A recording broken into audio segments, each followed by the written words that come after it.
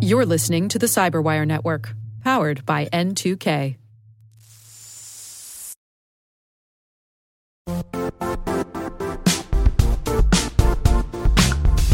The IT world used to be simpler. You only had to secure and manage environments that you controlled. Then came new technologies and new ways to work. Now, employees, apps, and networks are everywhere. This means poor visibility, security gaps, and added risk. That's why Cloudflare created the first-ever connectivity cloud. Visit cloudflare.com to protect your business everywhere you do business.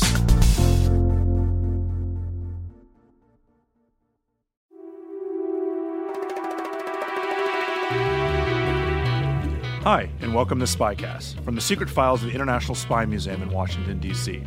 I'm Dr. Vince Houghton, the museum's historian and curator. Every week, SpyCast brings you interesting conversations with authors, scholars, and practitioners who live in the world of global espionage. If you have any questions, comments, or concerns about SpyCast, or if you want to suggest someone who might be a good future guest, email us at spycast@spymuseum.org. That's spycast@spymuseum.org. Also, if you like what you hear, and even if you don't, please take a minute to review us on iTunes or whatever platform you might be listening. We're always looking for ways to make SpyCast better, and you can help. Before we get started, we have some brief housekeeping notes to talk about. We will, in fact, have a new SpyCast both next week on Christmas Day, as well as a week after on New Year's Day. So while you're building a snowman or eating Chinese food or a week later nursing that hangover, you can be listening to a new SpyCast. New Year's Day is also the final day the current iteration of the International Spy Museum will be open. In case you haven't heard, we are moving the museum to a different location here in D.C., a new and improved museum with new and exciting content. But we'll be closed for a little while until our reopening in the spring. However, SpyCast won't be going on vacation, as sad as that makes our AV guys. We promise to keep giving you the content you've come to expect from us. In the first month and a half of 2019 alone, we'll have SpyCast with the director of the National Geospatial Intelligence Agency, the director of the Defense Intelligence Agency, the U.S. Marshal who led the hunt to find Joseph Mengele, terrorism expert Peter Bergen, a podcast discussing British covert action, and much more. So though the doors of the physical museum are closed, the International Spy Museum will continue to focus on our mission of education.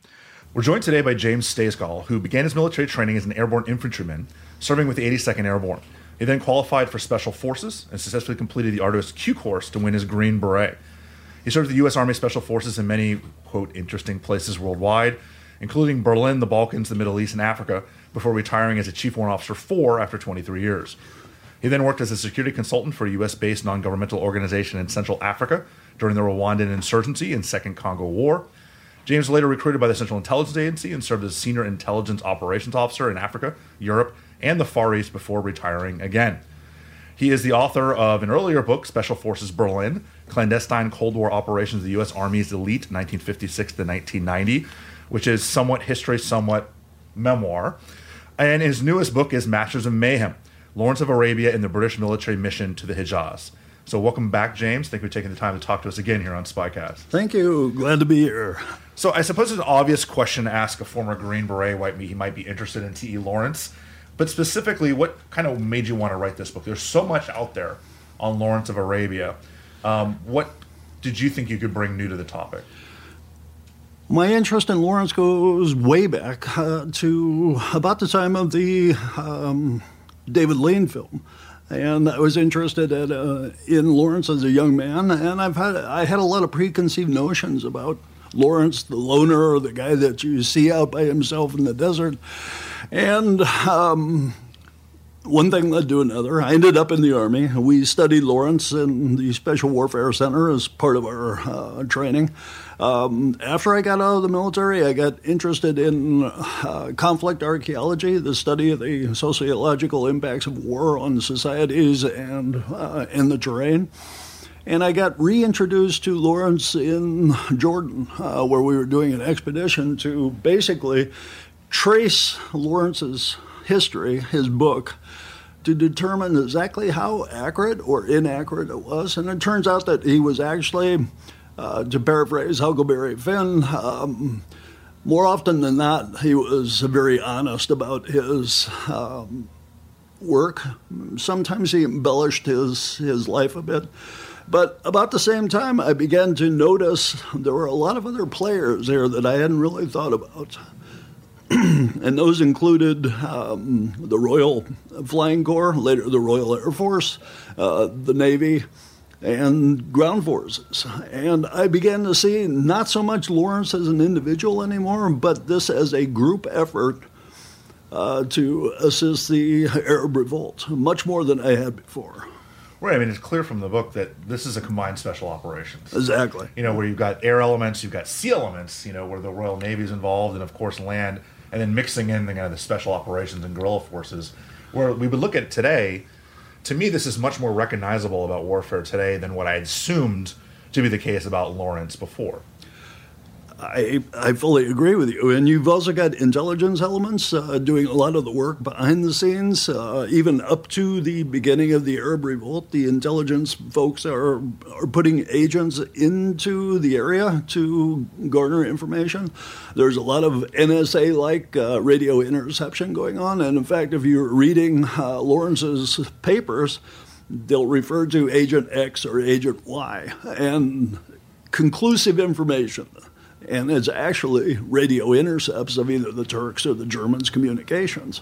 So it's a multifaceted campaign, much of which was lost after World War I until they basically reinvented it for World War II. Well, you see also, some of the early kind of nascent forms of aerial reconnaissance that helps, certainly later on when they're moving north and they're getting kind of almost geospatial intelligence on the spot about, where the Turk formations are from overhead reconnaissance. Absolutely. And it actually, some of the maps that the Royal Flying Corps, Royal Air Force later on made assisted us in finding things in the desert. We would actually use those maps to compare to modern plots, and we would go out and find things based on that. They also did some of the first aerial resupplies behind the lines, where they landed a huge Handley Page bomber behind the Turkish lines and resupplied Lawrence and his compatriots well behind the lines. And as far as I can determine, it's one of the first such missions like that. Well, let's talk about Lawrence for those that don't have extensive reading of it, whether it's Seven Pillars of Wisdom or seen the movie or anything else. One thing that he didn't just kind of fall into this and decide it was a good idea. He had extensive experience in the area, doing a lot of what you were doing earlier, kind of archaeological research. And in doing so, it really made him very proficient working with locals and understanding dialects, and kind of that relationship was built years before the war began. That's probably what I think Lawrence should be known for, is his ability to work with the local tribes. He wrote his basic rules for working with the Arabs. And he, as you say, he had a lot of empathy for the Arabs and their cause against their oppressors, the Ottoman Turkish Empire. And he was one of the only, or one of the few, British officers, or even French officers for that matter, that could work with these people on a day-to-day basis and get things done consistently. A lot of the other British officers did not have the patience or the understanding of how to do that. I mean, that's Special Forces 101, right? Learn the languages, the specific local dialects, understand what makes them tick so that you can use them in the future, and they're actually happy to be used in the future. Well, that's what he was doing. He built a surrogate army, and he knew also that he could not tell them what to do. He had to guide them or give them advice, and he knew better than most that you had to let the locals do the job as best they could, and not to the British perfect standard. So he was remarkably adept in that area. The Green Berets, U.S. Army, capital S, capital F, Special Forces, essentially is designed to advise as foreigners or regular forces in other places. Is it safe to say that Lawrence, irregular warfare has been around for millennia. Look at the zealots against the Romans in the biblical times. But is it safe to say that he was one of, if not the first foreign officer to be put in somewhere to advise irregular forces on how to fight a war, kind of the Green Beret model? Well, he, if not the first, he's one of the first. And he's one of the first to actually codify and write down his experiences. Seven Pillars of Wisdom is a wonderful literary work, but his rules, his 20, I can never remember the number on this one, his 27 articles, define how you had to be able to work with the Arabs to get something done, and that's one of the first instances I have found that has happened. Well, I mean, Lawrence is always kind of portrayed as a special operator, but he really gets his beginnings in the intel world, as an intelligence officer doing some of the mapping and earlier stuff. Cartography. Right. Are we looking at kind of the beginnings of this relationship between special operations and intelligence that, is so prevalent today and certainly was when you were working with special forces back during the Cold War? Well, Lawrence certainly fell into it, as you say, in an interesting, if not guided, it was certainly a fortuitous route for him. He was an archaeologist, a pure archaeologist working in Syria. And then he goes back and is recruited by one of his friends, a fellow archaeologist, to work for the war effort when World War I starts, becomes a cartographer, ends up in Cairo because of his language skills, is interpreting maps and intelligence, interrogating prisoners, and he realizes he wants to be in with the revolt that has started. Now, the beginnings of the revolt actually are pre-1914, before the World War I starts. And the British were well aware of the possibilities of using the Hijaz Arabs against the Turks. But up until that point, they couldn't do anything because there was no war. Right. So Lawrence falls into basically this perfectly set up cauldron of different people mixing together. Archaeologists, royal engineers who have done a lot of survey work in the Middle East, and senior intelligence officers like Colonel Clayton in Cairo, who is putting this all together. And his arrival on the scene, I think, is just at the perfect moment, and he is able to take advantage of everything. Well, let's talk a little bit about that part of the war, because we just had the 100th anniversary of the armistice ending the First World War, and almost all of the focus was on Europe, was on the European war. And in many cases, the war against the Ottomans was, the sideshow. And as has been referenced, the Arab revolt was a sideshow to the sideshow. But you talked about the idea of the war, kind of the revolt that had become before, where the British realized that they could potentially use the Arabs against it. But there was a point where the Germans were actually trying to work with the Arabs, to try to foment a jihad against the British. It seemed like both sides in the war were looking towards the Arab population as a potential way to mess with the other side. Well, the Germans and the Turks were both partially successful and mostly unsuccessful, but they fomented an insurgency to the west of Egypt, in what is now Libya, when they get the Senussi rebels to rise up against the British. And basically, the British are up against the Suez Canal, worrying about the Turkish army coming from the east. At the same time now, the Turkish guerrilla advisors and German guerrilla advisors are working with an insurgency to their rear, to the west. And until the insurgency in the west was quelled, which took them about 2.5 years, the British were in a very weak position, a thin line in the sand, so to speak, between the Senussis and the Turks and the Ottoman army on both sides. The Germans also tried to raise an insurgency to the south of the Hijaz, in what is today the Yemen.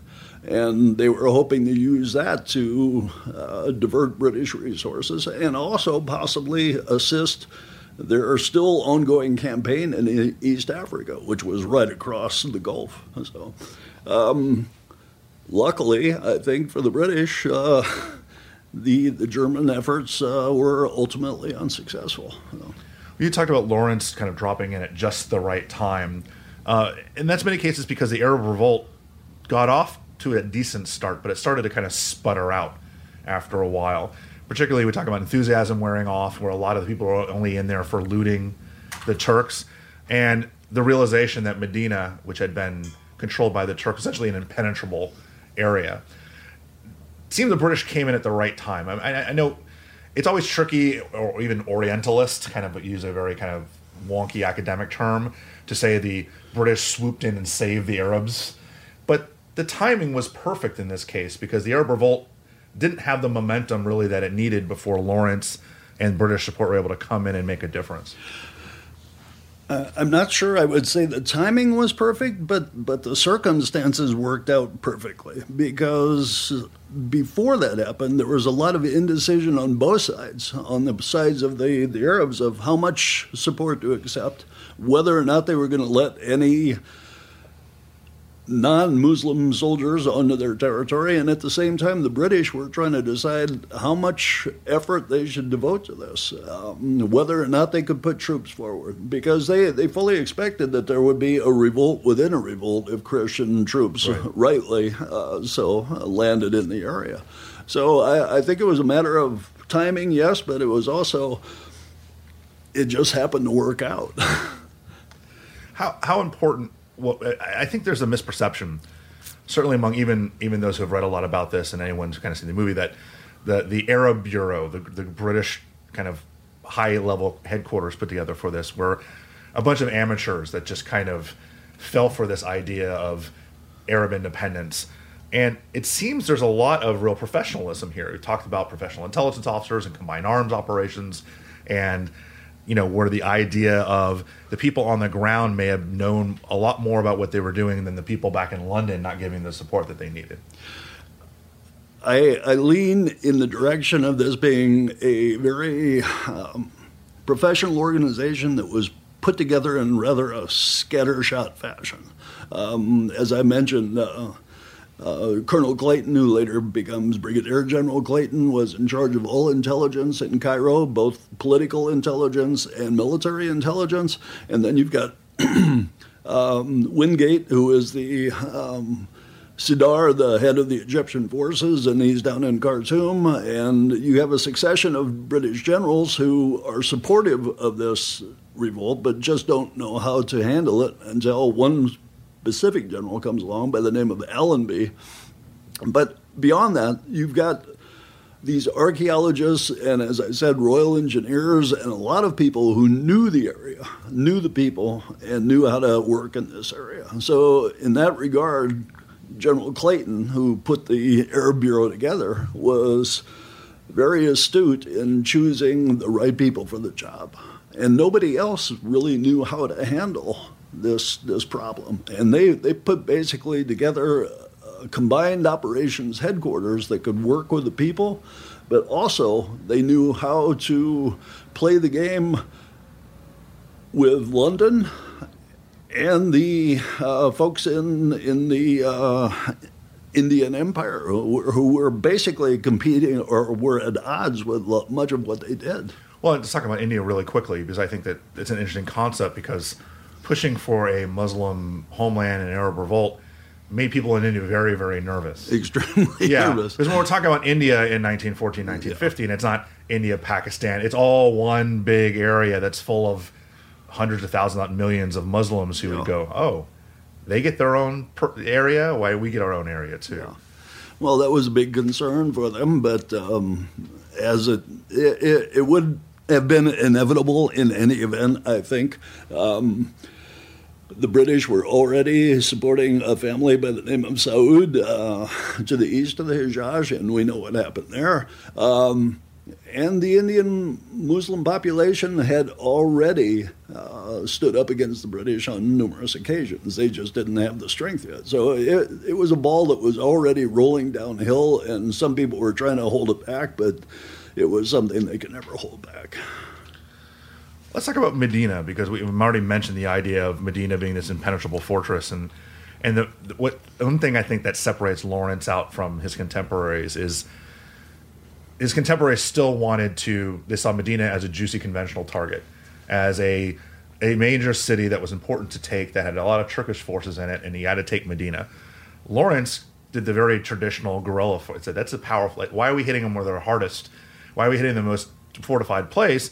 And it's actually going around conventional wisdom to say it's better not to take Medina. Let the Turks stay there and then pick away at the edges. Well, Medina, he rightly realized that Medina was an albatross for the Turks. They had 12,000 troops at the end of a long rail line that they had to keep supplied, they had to keep alive. But at the same time, Lawrence realized that if the revolt was going to get anywhere, he had to move north to get to the other Arab tribes that were willing and ready to support the revolt. And the only way to do that was to abandon Medina. There was another facet of that, and the British and French high commands did not want the revolt to move north. They knew that if the revolt moved north, that they would gather steam and would probably be a problem for them in the future, especially the French, because the French wanted to control Syria after the war. But there were a number of British officers that also saw this revolt as a way to weaken the Turks, but they did not want to empower them so that after the war they could have too much power in the neighborhood. Right. The British wanted to be able to control the Gulf and the Red Sea. Well, what they didn't probably realize, and certainly the Turks didn't realize, is that the revolt would eventually go from being kind of a nuisance to the fringes of the Ottoman Empire to actually a formidable power at a certain point. And then as they matured, this is kind of where you get to the Aqaba kind of battle, which is one of the most extraordinary that no one knows about, in history, and I think no one knows about it, because Lawrence is the only outsider to even write about it and look at it. Yeah, the revolt, I'm not sure how much I put of this into the book, but it follows into the classic three phases of a revolution or a rebellion. And it's the first phase is just unrest. The second phase is basically rebellion, acts of terrorism, guerrilla warfare kind of tactics. And then the third phase is when they coalesce into their own fighting force. And that's what happened with the Arab Revolt in 1918. They coalesced into a magnificent fighting force, at least compared to the Turks. With only about 5,000 to 8,000 troops, they managed to push the Turks out. But Aqaba was really the key to being able to do that. And once they had Aqaba, they had a secure port within the territory with which they could supply their troops and move forward.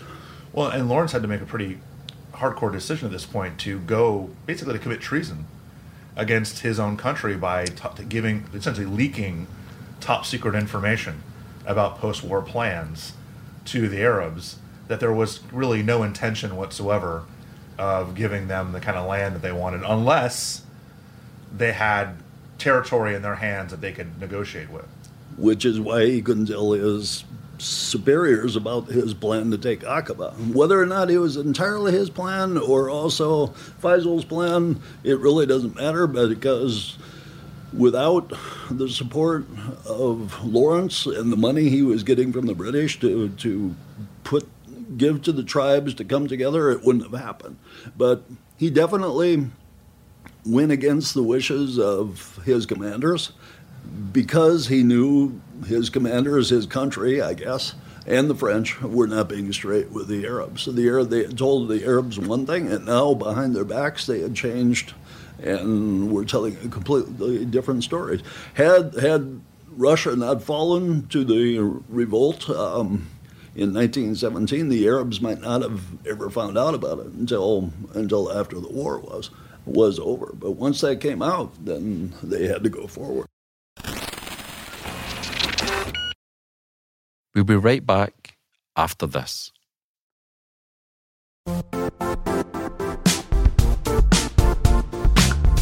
And now, a word from our sponsor, Zscaler, the leader in cloud security. Cyber attackers are using AI in creative ways to compromise users and breach organizations. In a security landscape where you must fight AI with AI, the best AI protection comes from having the best data. Zscaler has extended its Zero Trust architecture with powerful AI engines that are trained and tuned by 500 trillion daily signals. Learn more about Zscaler Zero Trust Plus AI to prevent ransomware and AI attacks. Experience your world secured. Visit zscaler.com/zerotrustai.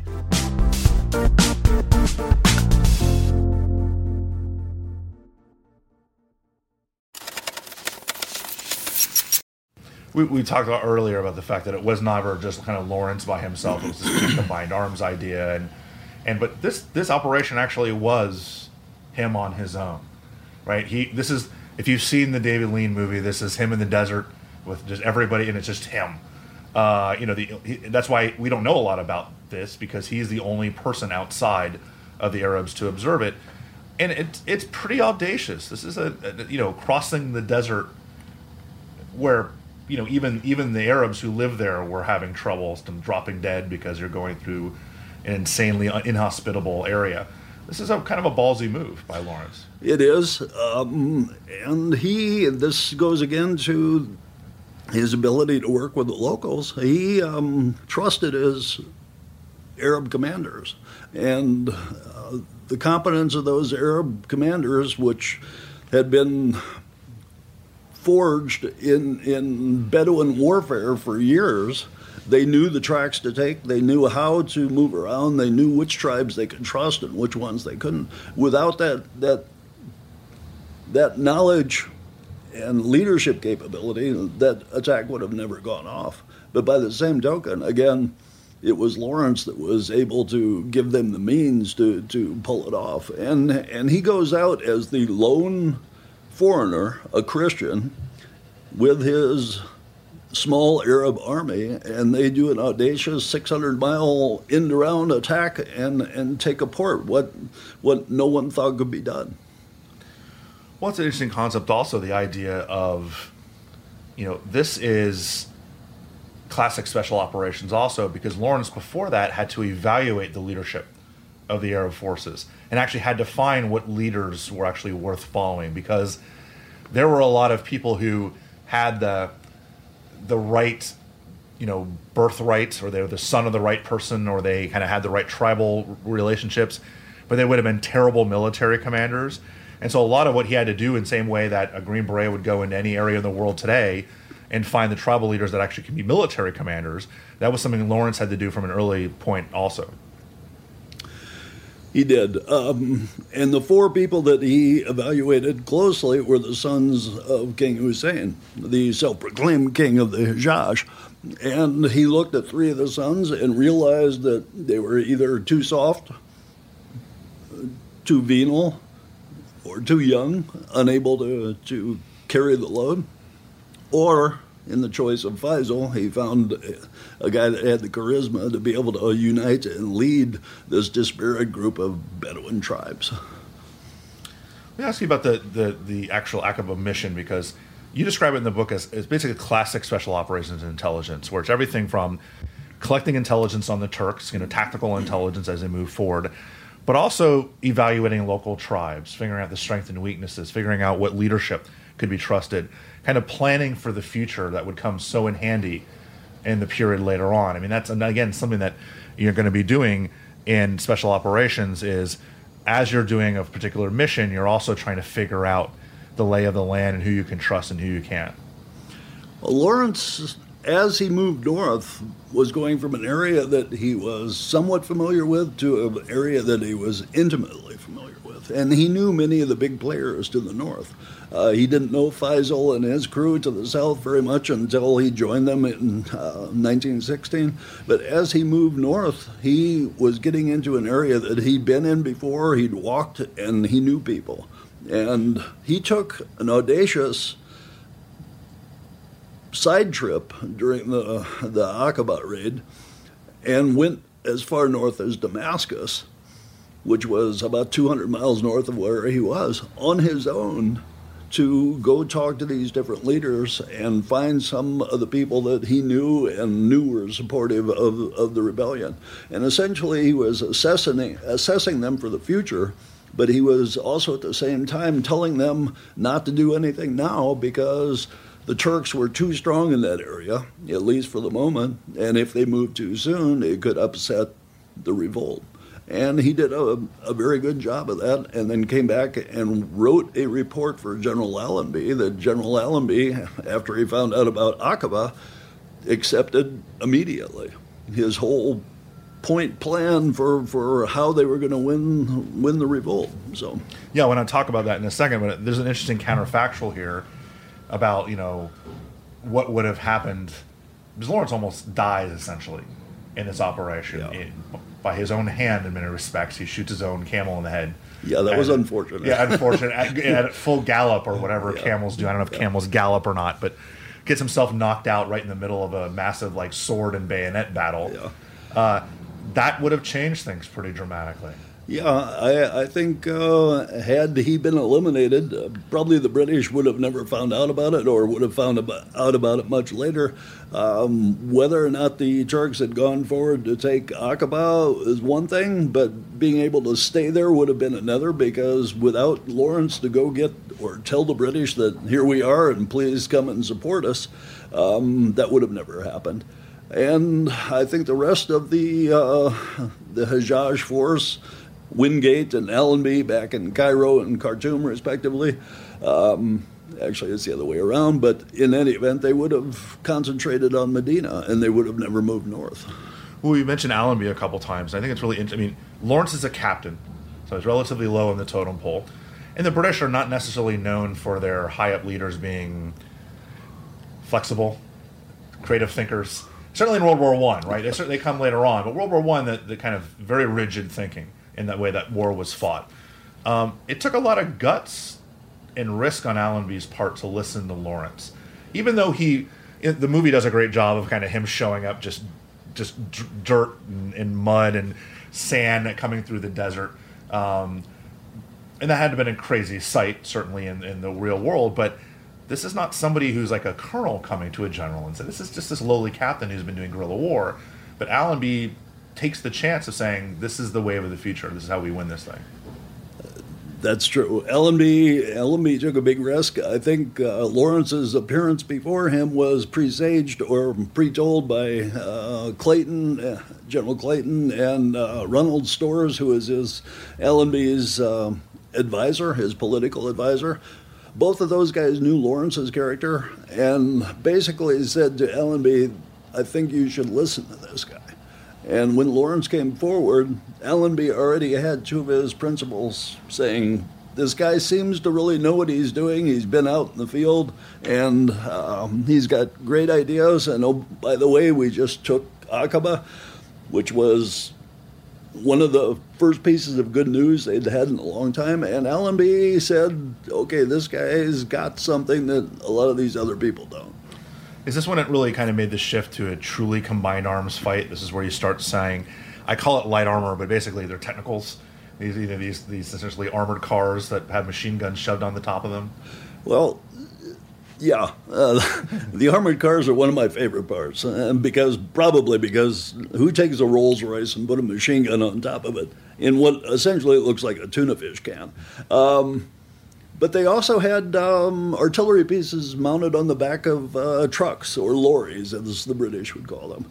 And they were old, antiquated guns, but they could move with them very quickly and put them in places where the Turks didn't expect it. So you've got artillery, you've got fast-moving armored cars, because the Rolls Royces, despite the fact that they were built on top of a standard car with 2,000 pounds of armor, can still do 50 to 60 miles an hour across the desert. And then you've got the Royal Flying Corps, who are able to drop bombs, machine gun things, and you've got this perfect combination of ground assets, fast-moving ground assets that can hit anywhere with surprise. You've got good intelligence, both from your radio communications and from your aerial observation. And it's of course, you've got the Navy behind you, who are also securing your ports and delivering all the supplies you need. It's combined war, perfect combined warfare, at least for that time. And then it goes into special operations, hitting behind the lines, surprise, speed, violence of action, everything you could possibly want. Right. Yeah. But I mean, the combined arms stuff, it almost slips out of the irregular warfare into what we see 30 years later in the Second World War. I mean, this is kind of an almost embryonic version of what the Germans, what's incorrectly called the Blitzkrieg, but what the Germans would call Bewegungskrieg, the war of movement, right? The idea of be fast, be quick, surprise people, and that is really what again, you think of World War I as a stagnant trench warfare where there's no movement, and here's the opposite. Here's where they're moving behind enemy lines at 60 miles an hour. If they hit something hard that they don't want to try to fight, they go around it and they try to find a different way around. This is essentially the Germans in World War II in many respects. Yeah, without the tanks. Yeah, yeah, that's true. But then the British also used it in World War II as well, because Lawrence, after the war, talks to a couple of interesting people. One of them, by the name of Bagnold, who forms the Long Range Desert Group, which was so poorly shown on American TV as Rapatrol, I think, in the 1960s or 70s. But it was a harbinger of things to come. And I'm not sure how much Lawrence influenced Guderian and others, but I'm sure they were well familiar with his exploits. And yeah. Well, he didn't invent this himself. I mean, as you point out, irregular warfare is not new. No. Whether it's Wellington in Spain in the Peninsular War against Napoleon, whether it's the Boer War. I mean, the British had just been on the losing side, or not the losing, but the side against when the Boers used irregular warfare against the British. Just not even 2 decades before World War I. Don't forget Ireland. And Ireland too. And what I perceive is Lawrence was able to take. He wasn't somebody that just was kind of thrown into the military. He had read his Clausewitz, he had read his Jomini, he had read his Sun Tzu, and he pulled from them the necessary stuff while ignoring the things that didn't apply in this kind of war fighting. Is that what really makes him? Let's not use the word genius. Is that what makes him as successful as he is? Because he's somebody that understood key points like Clausewitz and politics and things, but at the same time realized that Clausewitz was not talking about guerrilla warfare in Syria when he was writing on war. Well, I think it's true in every war. You cannot really plan specifically for how things are going to happen, and warfare evolves as you go forward. And the Arab Revolt is a perfect example, if not perfect, a good example of how war evolves. I mean, they were working first in doing very short raids, and even their methodologies of how they were blowing up the railroad tracks would evolve over time. And then the airplanes come in and increase their intelligence. And Lawrence did not come up with all the ideas. It was Clayton who sent forward the Rolls-Royces and said, we think you can use these. And he had other people that were extremely good planners behind him, Colonel Joyce and a guy by the name of Downey, who was a Coldstream Guard officer who was an impeccable planner. And he would come out and often give Lawrence specific ideas on how to organize his attacks, especially when they got larger than just your when it became small, more conventional. Yeah. When it became, yes, when you had to incorporate different aspects, when you had to bring in the cavalry, the Rolls-Royce cars, and the artillery and the airplanes. It was a guy by the name of Downey who was the perfect planner for all this, and he knew how to do it, and Lawrence recognized that. If you're thinking about counterinsurgency operations, are the Turks the perfect example of what not to do? Because they seem to have completely missed what was going on and just not understood what was happening to them.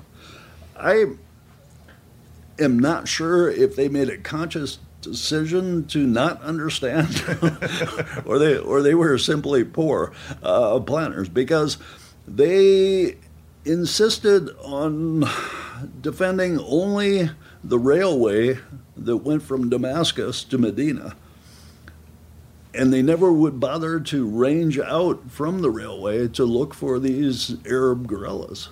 And that long linear target, 1,400, 1,200 kilometers long, was a perfect target because the Arabs could come in at any point, and the Turks had no capability to try to defend this. The British did the same thing in the Boer War, but they figured out how to defend their lines. The Turks never did. So I think the Ottoman Turk army failed miserably, and so did the Germans because they didn't give them good advice. No. Right. So the big picture, how much does this part of the war matter? So I think we talked about the fact that all the focus was on Europe and the 100th anniversary a couple months ago. But you'd be hard pressed to say that this was truly a sideshow because of all the resources that had diverted from the German war effort, because the German flank was supposed to be protected, certainly from the south, by the Ottomans. And when the Russians were knocked out of the war, that could have dramatically changed things if the Ottomans weren't so busy chasing their own tail. Well, there were a number of sideshows in World War I. I think many of them were very important. I mean, the East African campaign, for example, never more than about 10,000 native and German troops managed to keep 250,000 British Commonwealth troops occupied in what is today Kenya from 1916 until several days after the armistice. General Lettow von Vorbeck did not surrender until he was ordered to by Berlin, and that was after the German army had already surrendered. So they tied up people there. But I think Lawrence's sideshow of a sideshow, or I should say the Hejaz, the Hedgehog military mission to the Hejaz, managed to secure Allenby's flank, his right flank, as he drove northeast towards Damascus. And that was what allowed Allenby, a great deception plan that was put together by Lawrence and Downey, that convinced the Turks that Allenby was attacking someplace else, and when he made his final push forward, they were not prepared for it. So this sideshow of a sideshow ensured that Allenby had success. And that success was just one of many successes that had to happen, I think, to take apart the German alliance. The Ottomans surrendered shortly after that, and it was the beginning of the end for the Germans. So. Was the beginning of the end for a lot of things, and I want to ask you That's true. I want to ask you about legacy. Yeah. Both the legacy of Lawrence, the legacy of kind of these operations, and kind of for special operations. You've already kind of hinted at that, but we can kind of bring it together. And then the legacy of the British and the French and everyone else trying to get their heavy-handedness inside this area of the world and the kind of the bitterness from that. So if you want to kind of start with the idea of Lawrence, the legacy of Lawrence. Well, it's interesting because Lawrence withdrew very much from the public eye after about 1920. His work with the Sykes-Picot Treaty and what was eventually decided for the Middle East sort of soured him, or seems to have soured him completely on the political aspects of the Middle East. And he never really returned there after 1920. He went off and did his own thing. But what his type of warfare did do was show the British some of the different things that they could do as they tried to keep control over Iraq or Mesopotamia and the region. I think the legacy of Lawrence is really on the small scale, on the guerrilla warfare side, on the tactical scale, not on the strategic side. It was the British and the French governments who basically came in to exploit everything that was left behind. The French take Syria, the British essentially support Saud, who gains control of Saudi Arabia, and those were the precursors for what has happened today.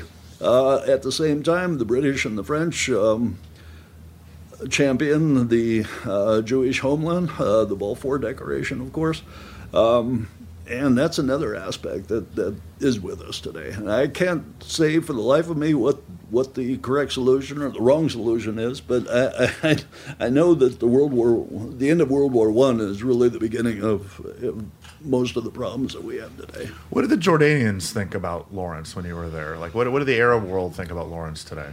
A lot of Arabs will say that Lawrence was only one person out of many that helped them in this Arab revolt. There have been a number of Arab scholars who denigrate him completely.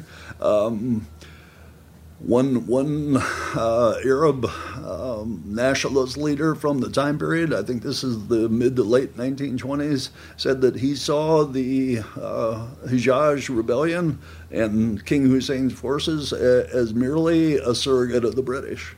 And I think it shows you just the dichotomy of opinion. You know, in the West, we say, oh, the Arab revolt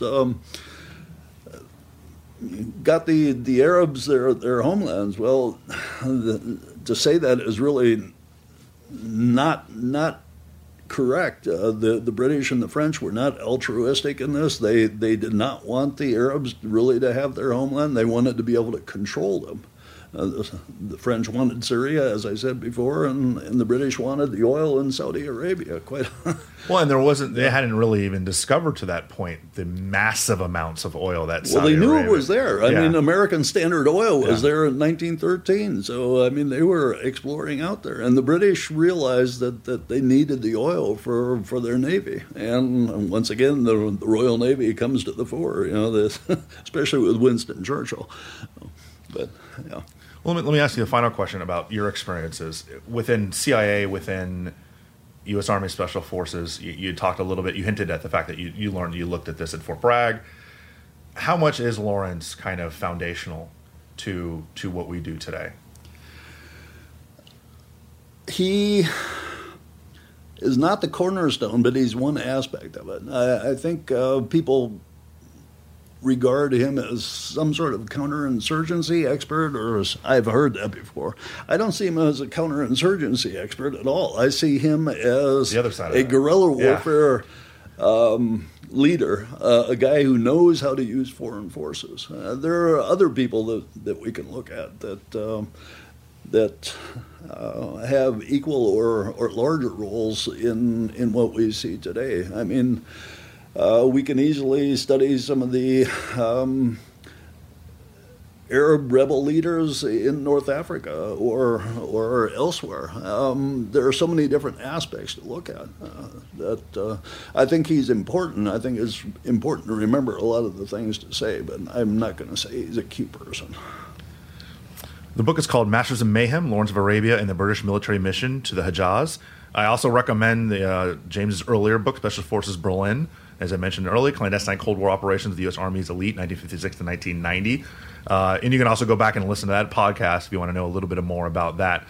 So, James, thank you so much for taking the time to talk to us here at SpyCast. We really appreciate it. Thank you very much. It's great to be here. The International Spy Museum is a full 501c3 nonprofit institution to help support future educational programming. Please visit spymuseum.org and click on our Donate Loud link at the top of the page. Thank you, and we'll see you next week.